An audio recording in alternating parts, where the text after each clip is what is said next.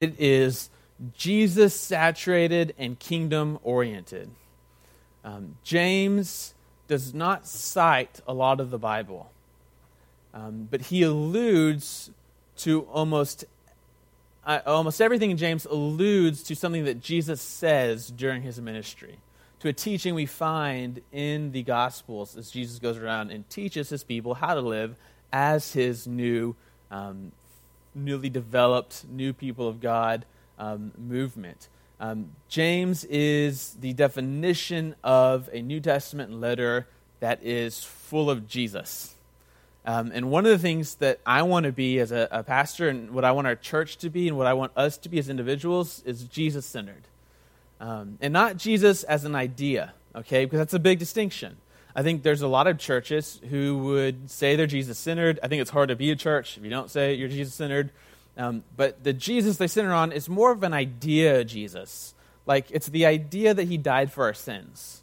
And so we're focused on that Jesus. And I've always wanted us to be focused on the Jesus who walked around in different villages in Galilee, and who looked people in the eye and said, act this way, and don't act this way. And this is what God wants, and this is what God doesn't want. And the Jesus who resurrected and apparently is still alive today, looking down at his people, continuing the Jesus movement, saying, hey, this is what I want, and this is what I don't want. You can be Jesus-centered in the sense that you have this kind of get-out-of-hell-free card and you talk about it a lot, or you can be Jesus-centered in a way where you are committed every day faithfully to following the living Christ, who continues to form a group of people who obey him, who call him Lord, who follow him. And it's kingdom-oriented. It's all about advancing God's purposes on earth as a community of believers. And so as we go through the book of James, I'll be pointing this out a lot. A lot of different scholars and authors have made lists of all the things that you find in James and all the different sayings they correspond to in the Gospels. We'll notice those a lot as we go through. At some point, I might give you a couple handouts to help you out with that. But what we see is James, without even quoting, and by the way, there was nothing to quote at the time, right? He's the first one doing this. It's just full of Jesus talk. He's saturated in the life and the thought of Jesus. And so when he writes this letter to Christians, trying to instruct them on how to be Jesus followers, it's just overflowing with the things that Jesus said and taught and desired, particularly in the Sermon on the Mount, which is Matthew 5 through 7, Jesus' big kind of major sermon, and then the counterpart of it in Luke, the Sermon on the Plain, in Luke chapter 6. And so if you would, every good journey begins with one step. And so James, verse 1, we'll begin reading. James 1:1 says this, James, a servant of God and of the Lord Jesus Christ, to the 12 tribes in the dispersion, greetings. You'll notice if you were to compare this to a Pauline letter or other letters we get in the New Testament, it's very short. We get the author and we get the recipients. The author, he claims here, is to be James. Okay, there are two options for who this James is.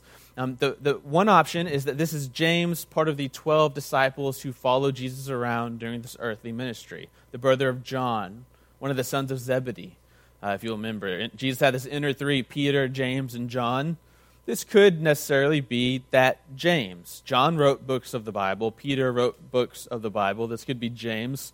There's a lot of good reasons for thinking that's not who this James is. One of which is that James was killed very quickly.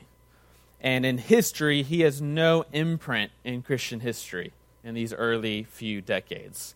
He seems to disappear as if the records about him being killed were true. The other option about who this James is someone we call James the Just, which is a sweet nickname. I get Alfalfa, I get Pastor Clammy Hands, I get MC Cheddar Cheese. James gets James the Just. And this is a nickname for Jesus' half-brother. Jesus had lots of siblings. We know at least of 5, 6, 7 of them. And they're all kind of half-siblings because of the virgin birth thing, if you do the biology there, okay? This is Jesus' brother, but kind of half-brother, okay? And here's what we know about James. Historically, he is the leader of the early church. He is the leader of Jerusalem, which is the city for the Jewish people. This is where the whole world kind of centered around. And if you read through Paul's letters, if you read through Luke's account of early Christian history, if you even read ancient secular historians like Eusebius, you'll find that James is the most important early Christian figure. I'm not a Catholic, and many of the scholars that I'm reading are not Catholics. A couple of them are. I appreciate Catholics and Catholic scholarship. But one of the authors I was reading said, look, I'm not a Catholic. All I'm saying is if you wanted to pick the most important leader of the early church, it wouldn't be Peter as the first pope. It would be James the Just. In fact, in historical records, Peter gets in a little bit of trouble with Paul, if you'll remember in Galatians. They come together, and then some men from James come, and Peter starts acting in an unchristlike way. Now, most of us believe those men aren't accurately representing James, who seems like a pretty nice guy, and who seems like he gets it. But the fact that someone claiming to be from James from Jerusalem came, and Peter, who, mind you, was a loud mouth and had some big muscles, so he thought, put his tail between his legs and walked away from Paul, shows you how much clout James the Just had. When messianic movements, often when they died, if they were picked up again, they were often picked up by a brother or a sibling. What's interesting about the Jesus movement is that's exactly what happens. A sibling kind of takes control of the movement, but he does not then claim to be the Messiah. He claims to be a follower of his brother who was the Messiah. Now, I don't know if you have siblings or not. I do.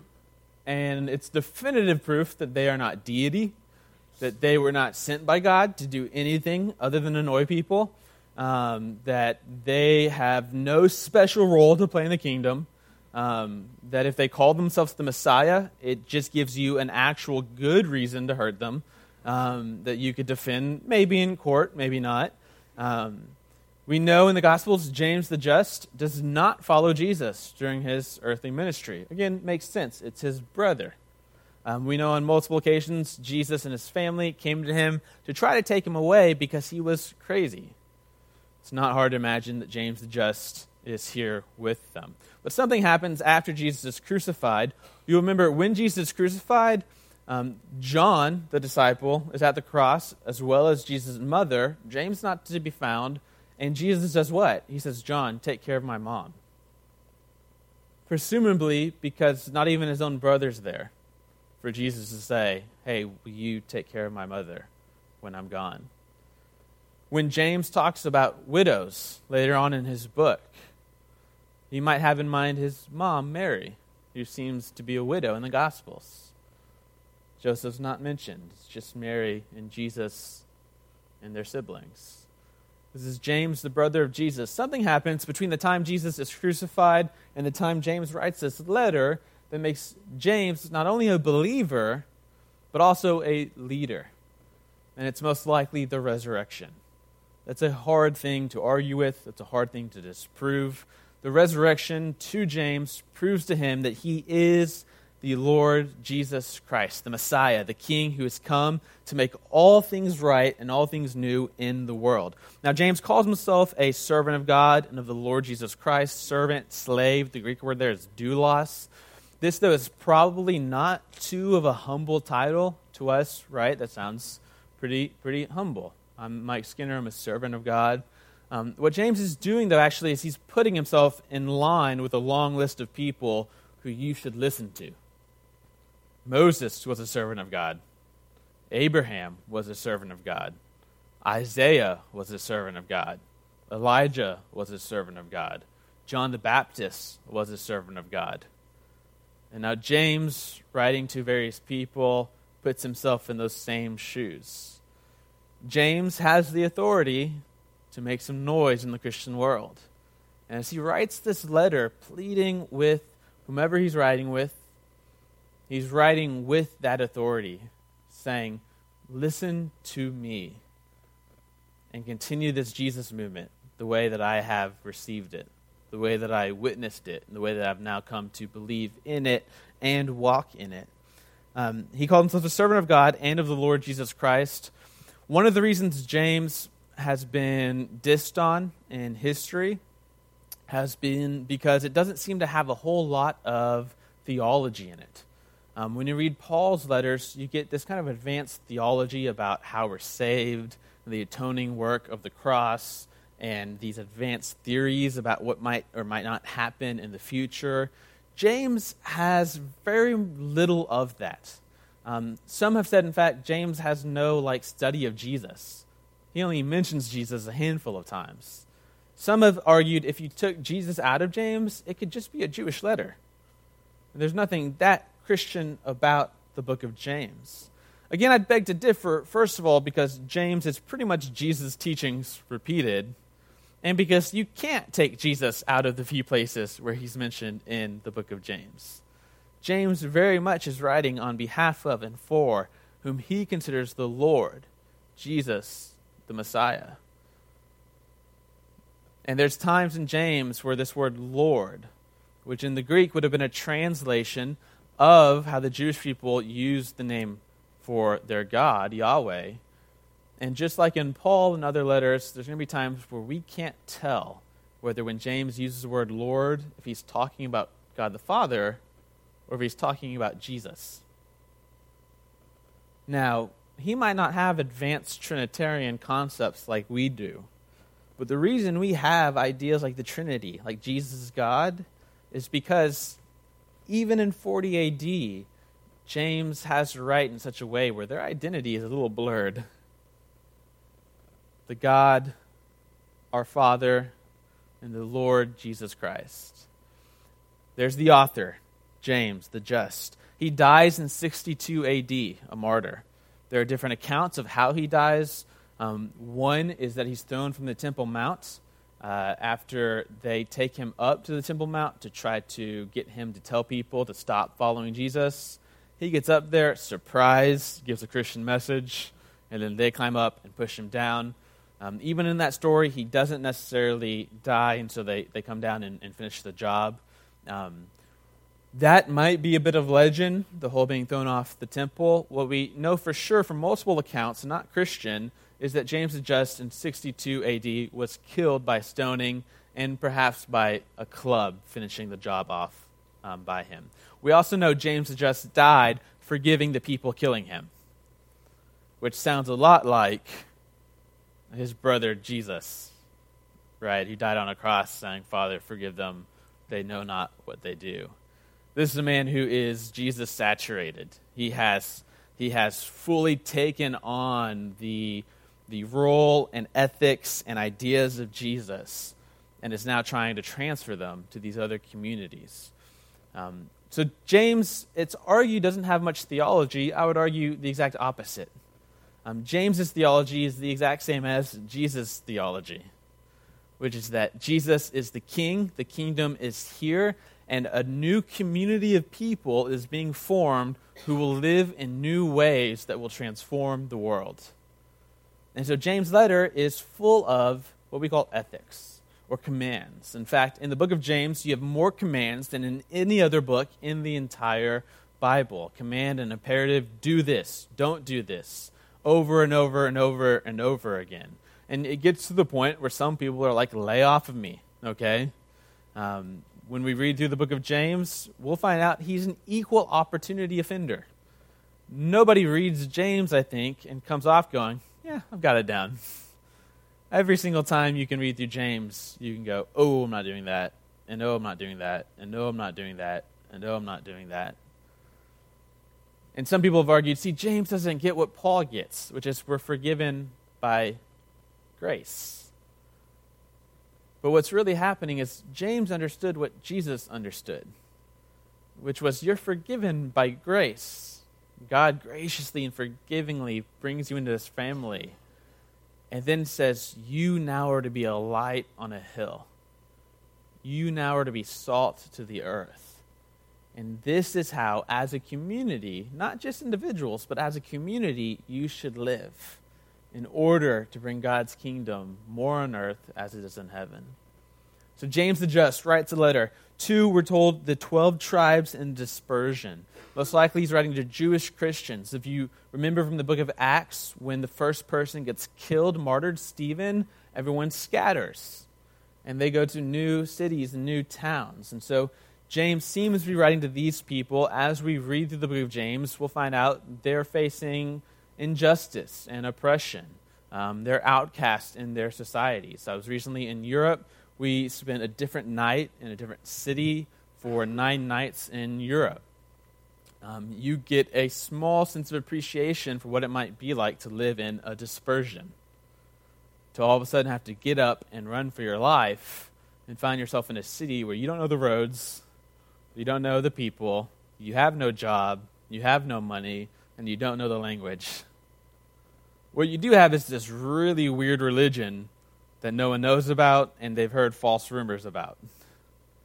And so you might be persecuted because of it. And so James in Jerusalem writes this letter to the 12 tribes. Greetings, he says. So let's see, he jumps right into the gun. In other letters, you'll get a prayer or some thanksgiving. James, though, he's getting right after it.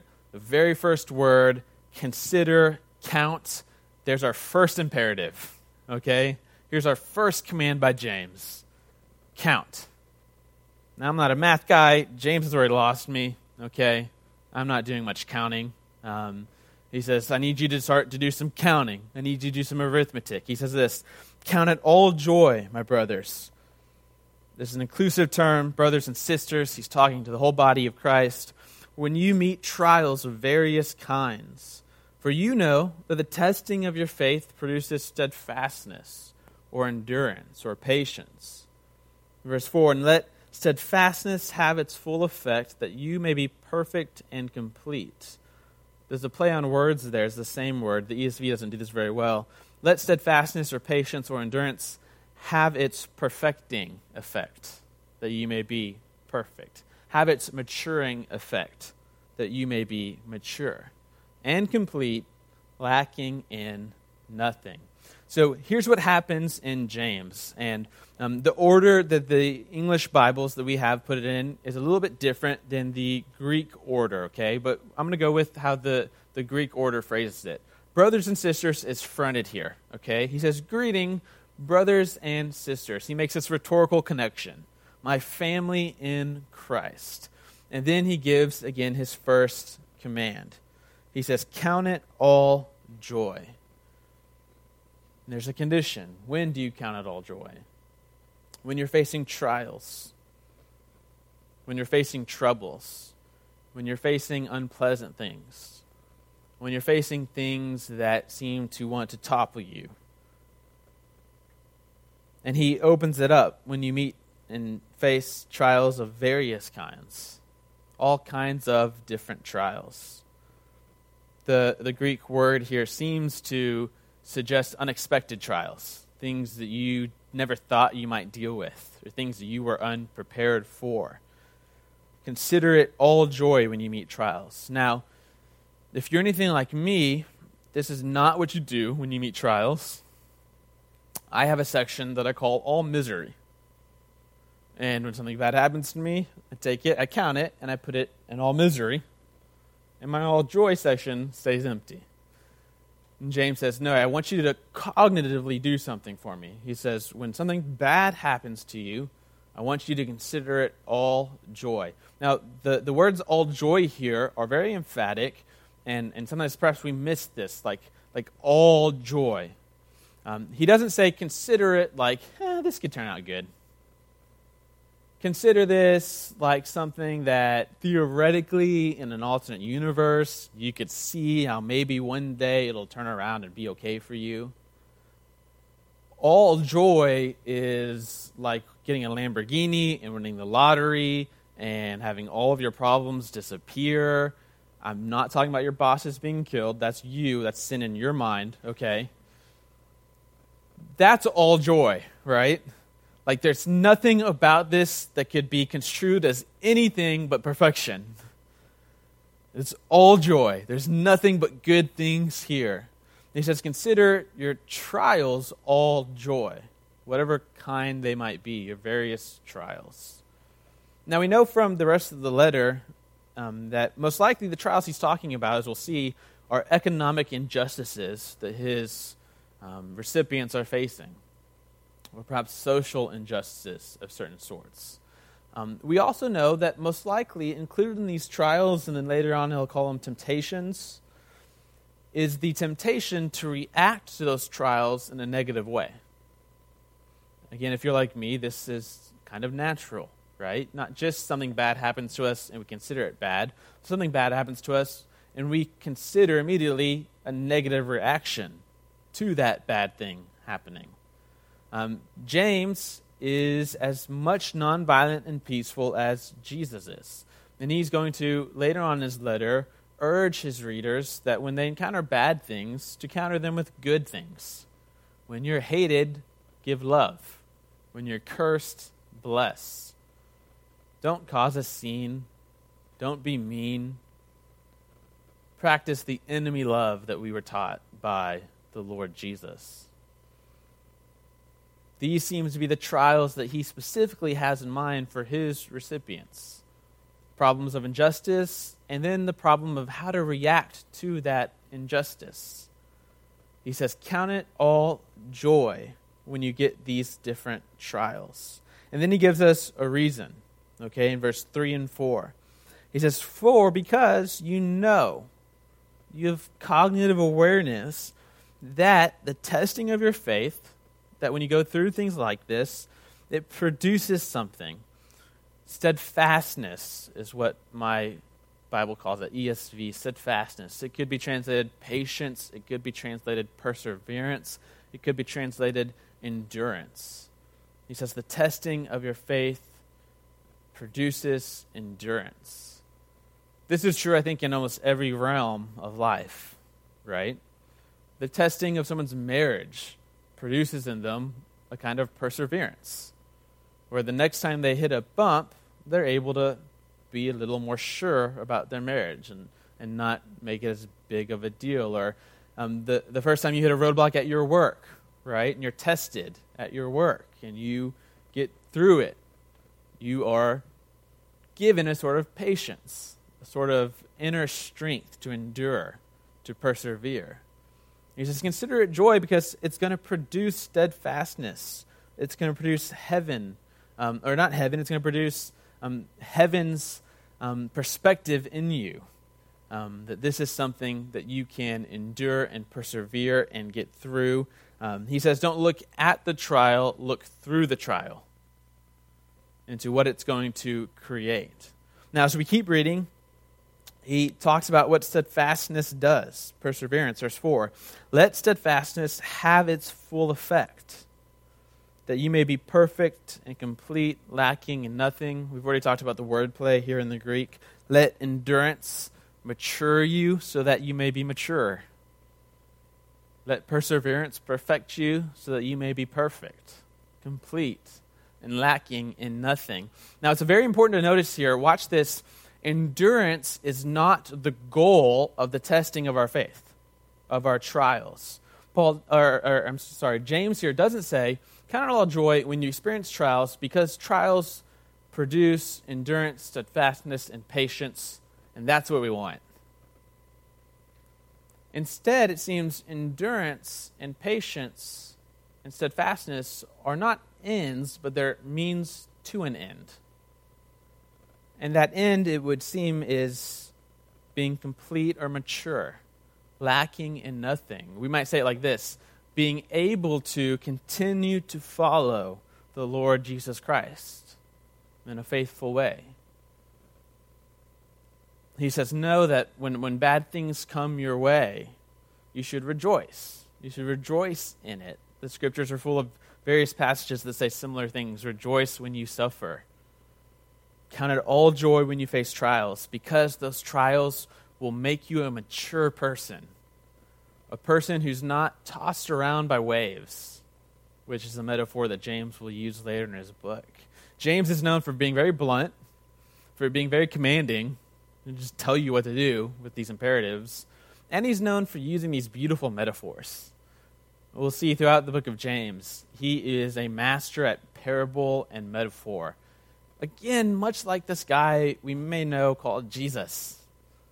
Right? When Jesus spoke, he often used word images and image stories, parables, and metaphors.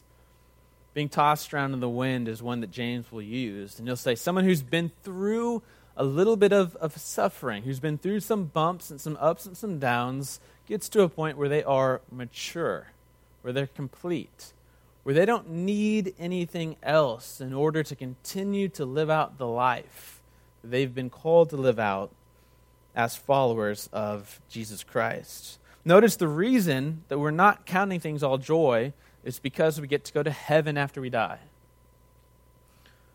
James doesn't say, count it all joy when life sucks right here and right now, because guess what? This life was not meant for you. All this stuff around us, it looks really cool to the rich people, but it's not that cool. We're going to get out of here. It's all going to burn. He says, no, count it joy, not because it's some afterlife thing. Count it joy because it's going to create in you a moral transformation, a character development, to where one day you'll be able to encounter things that you maybe perhaps couldn't have encountered in the past, and you'll be able to stand strong.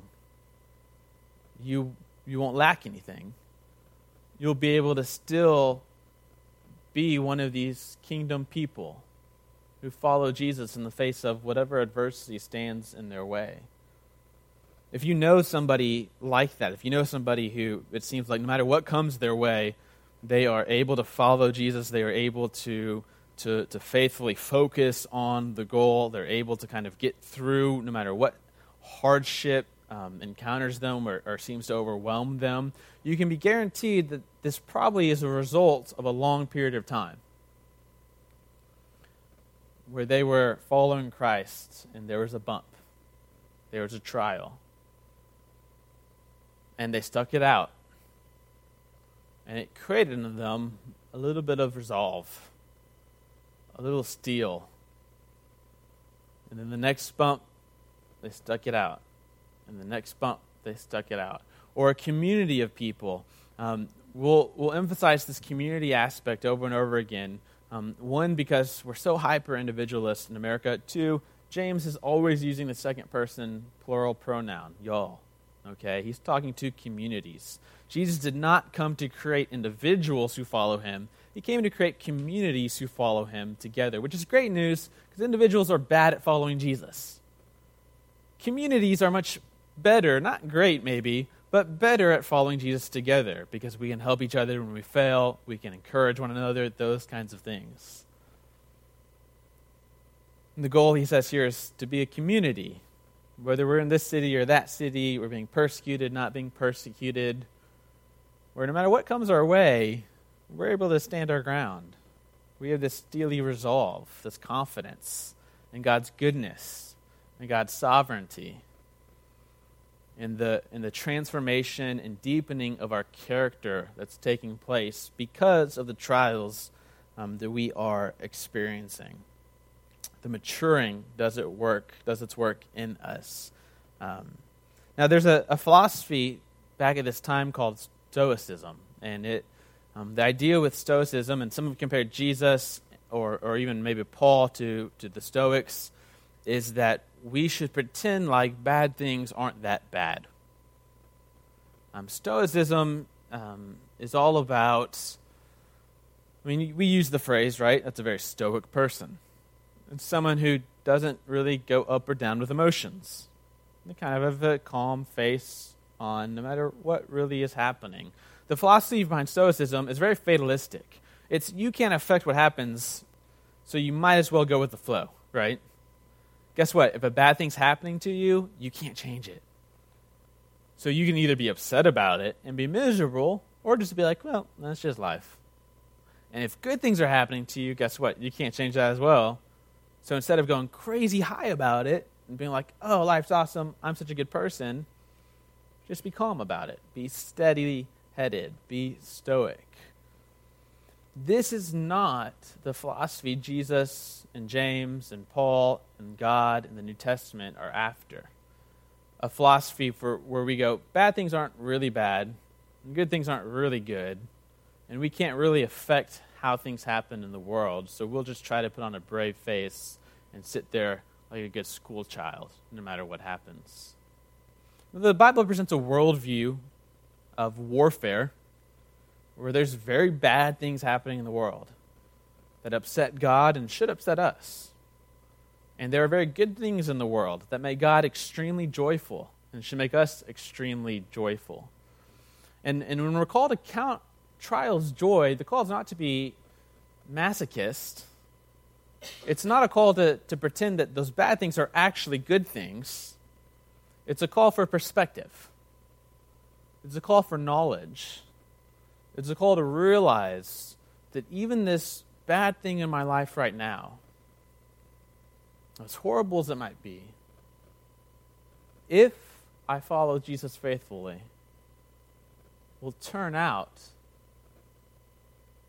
into making me a more mature, more complete, less lacking follower of Christ, able to go through even tougher situations if they were to come my way, able to help other people who might not be as far along as I am in my strength in Christ. It's the moral transformation, it's the discipleship, it's the character formation that makes James say, hey, be happy about it. Count it joy. Why? Not because it's a good thing. Not because better things could probably happen. Count it joy because you know in this world full of suffering, if you can be faithful, if with your community you can be faithful, you will come out on the other side a much stronger, more committed follower of Christ. Not in this legalistic, obedient, kind of white-knuckled way, but in the kind of way that we talk about all the time, where when we obey God and we obey Christ, we find life. We find joy and happiness and peace and fulfillment. When Jesus gives us commands, when we're told in the Bible to repent, when we're given laws, these aren't the government giving us laws as arbitrary rulings passed down from people who don't know us. Jesus doesn't say forgive people because he wants us to be miserable and he knows that your neighbor kills kittens with their laser eyes and that if you try to forgive them every day you'll be more and more miserable. Jesus says forgive people because he knows, guess what? You're really killing yourself. And you're taking yourself farther away from the God of forgiveness. The more unforgiving you are, the harder you're going to have relating to a God who is himself forgiveness. And that's not good for you. And the more unforgiving you are, that's not a punishment for that person. That's a prison that you've trapped yourself in of hate and self-loathing and this vicious cycle that goes down and down and down. Jesus says, I came to give life and life to the full. To be a mature Christian, able to follow Christ faithfully in any circumstances, means that we're able to be a person who finds life and joy and happiness and peace in Christ no matter what might be happening around us. And so I'm reading this passage this week about trials and counting it joy. And I'm watching the news this week. And I'm very much I try to be a global citizen on purpose. And I try to put most American problems in context globally. You know, we've this mass shooting problem. You can diagnose it the way you want, right? But it happens a lot, and I think we'd all agree we'd like it to happen less. We have this problem with people getting killed. We shouldn't be getting killed. I had a friend over, we were talking about the craziness of the world. just this week. And he left, and I picked up my phone, and while we were talking, cops in Dallas were being sniped. And I texted him and was like, oh my gosh. I mean, while we were talking about could this week get crazier, an hour drive, a few hours drive from us, it was like hellfire rained down. In place in Dallas I've been to. I've seen those buildings. I can remember walking those streets. And so on one hand, I never want to forget, this type of stuff is an anomaly to the rest of the world. Not all of the world, but to a lot of the world, right? To a lot of the world, a few people being shot and killed is tragic. It's always tragic, especially those families. But the real news would be if someone walked in with something strapped to their chest and blew up a market and killed 15, 20 people, right? And we've got it pretty comfortable and pretty safe and pretty easy. But even me who tries to go out of his way to be this global citizen and not put these things in too strict of a perspective, as an American in Texas sitting there going, how much more could happen in a week? I mean, I'm not one for conspiracy theories, and I'm not one for overreacting, and I'm not one for all of those types of things. But there's a point in me where I'm sitting there watching live footage of shootings in Dallas after a handful of unfortunate events during the week. And I'm wondering, is this the end of it? I mean, are we weeks away from this? Is this what it's going to turn into? At a certain point, right? I mean, this is how empires, nations, this is how things turn out, right? People get so upset to a certain point, and then it's just blood in the streets. I mean, I'm not going to try to overact here, but in the moment, I'm just like, what's going on?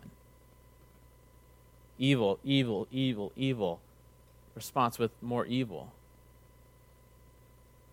And I'm not necessarily, because it's Sunday morning and I've been preaching for a few hours, up to date with the latest news, but I'm told and was told, and have some friends in Dallas, the Dallas Police Department is one of the more progressive in the United States for transparency. They have an active policy where they encourage police officers to narc on each other if they think they're racially profiling people, if they think they've done something that could be portrayed as careless, if they think any kind of force was used that was unnecessary. They actively shame and punish those police officers. While this protest was happening, it was happening around lots of different cities, the Dallas Police Department was tweeting pictures of it. And, I'm looking at all this kind of after the fact, and I'm kind of like, doesn't seem right for a police department to be tweeting like that. Seems like that could make it more of a big deal. And then I'm coming to find out, no, they're tweeting pictures of it because they're participating. And almost all the protesters there who were protesting very peacefully, report after report after report, is that these cops were taking pictures with them, helped organize it. We're protecting them. And I think we know by now that the people who decided to go on this killing spree were in no way affiliated with these protests. And I get reports that these police officers who were killed, while they're being shot at, which I guess in the moment no one knows who they're being shot at, I guess, but are actually protecting the protesters, like helping them get to cover, while they're trying to figure out why their partner's dead 10 feet down the road and when the next bullet is coming for them. And my best prayer was that maybe the Dallas situation would be a backfire of evil, where sometimes evil overplays its hand. And I think that happens sometimes in our world. And God pounces on that and uses that powerfully. Evil overplays its hand, and it turns into this beacon of hope for the world. Look at the city where even police officers were mourning all the evil and injustice that was going on in the world, and then were attacked for it, even still while protecting the people protesting. It theoretically could be, they were out there because of them. And my only prayer is maybe the whole world looks at that and can see how wrong that is on every angle. How wrong it is that those things happened earlier in the week. How wrong it is that these peaceful protests are turning into violent things. How wrong it is to generalize not only a race, but also a vocation. That maybe this one example could finally drill down into the minds of some sane human beings that we are one group of people. I don't care what your job is, and I don't care what your color is, but we're all created by God. We're all loved by Him. I read a New York Times article yesterday night, and it kind of got at what I was thinking, which was, again, I rarely get as affected by these things as maybe some do. It hurts me and pains me. But I think it was like the cascade, right? It was just oh my gosh, every day, after every day, after every day, after a 4-hour conversation about could it get crazier, and then while we were having the conversation, it was getting crazier. And there's a line in the New York Times article that said, there's only so much a nation can take at one point. And that's kind of how I had felt. So yeah, there's only so much tragedy that I can comprehend at one point. There's only so many different videos of horrific injustices that I can watch within a week's period of time, within a month's period of time, within a year's period of time. And then I open up James, because the Spirit wants to speak to us through James this morning. And James goes, these trials, these horrific things that happen in the world, they're not good things. They're not joyful things. They're not to be rejoiced in. They're things to be fought against, not violently, but fought against, stood up against. They're things to die standing up against, to give up your life to try to get these things out of the world. But they're things that, if you look at them correctly and can continue to have a Christ-like focus through them, might be able to go in a joy column. Because evil might have overplayed its hand, as it often does in history when it kills Christians. It kills Christians. There's less of them. We're winning. But the Christians read James and they go, no, this is going to make us more Christ-like. And all of a sudden, what they thought was this victory actually created a community of people more laser-focused on following Christ, on loving like He taught them to love, on forgiving like He taught them to forgive, on even pursuing their enemies with kindness and prayers and blessings, the way that Jesus taught them to do so, the way that James modeled when he died. And so this morning, we're living in a nation that I think is still reeling from years of actions and a week's worth of actions. And I know that in our own hearts individually, we've got trials and temptations. We've got obstacles that we feel like we'll never overcome. They can never be good. And James's first, but not last lesson to us is to count it joy. Because it's going to create in you a perseverance. And if you let that perseverance do what it's supposed to do, if you don't get in the way of it, if you have a community that encourages it and fosters it, you'll come out on the other end as someone more in touch with the life of Christ than you ever possibly could have imagined. Would you pray with me?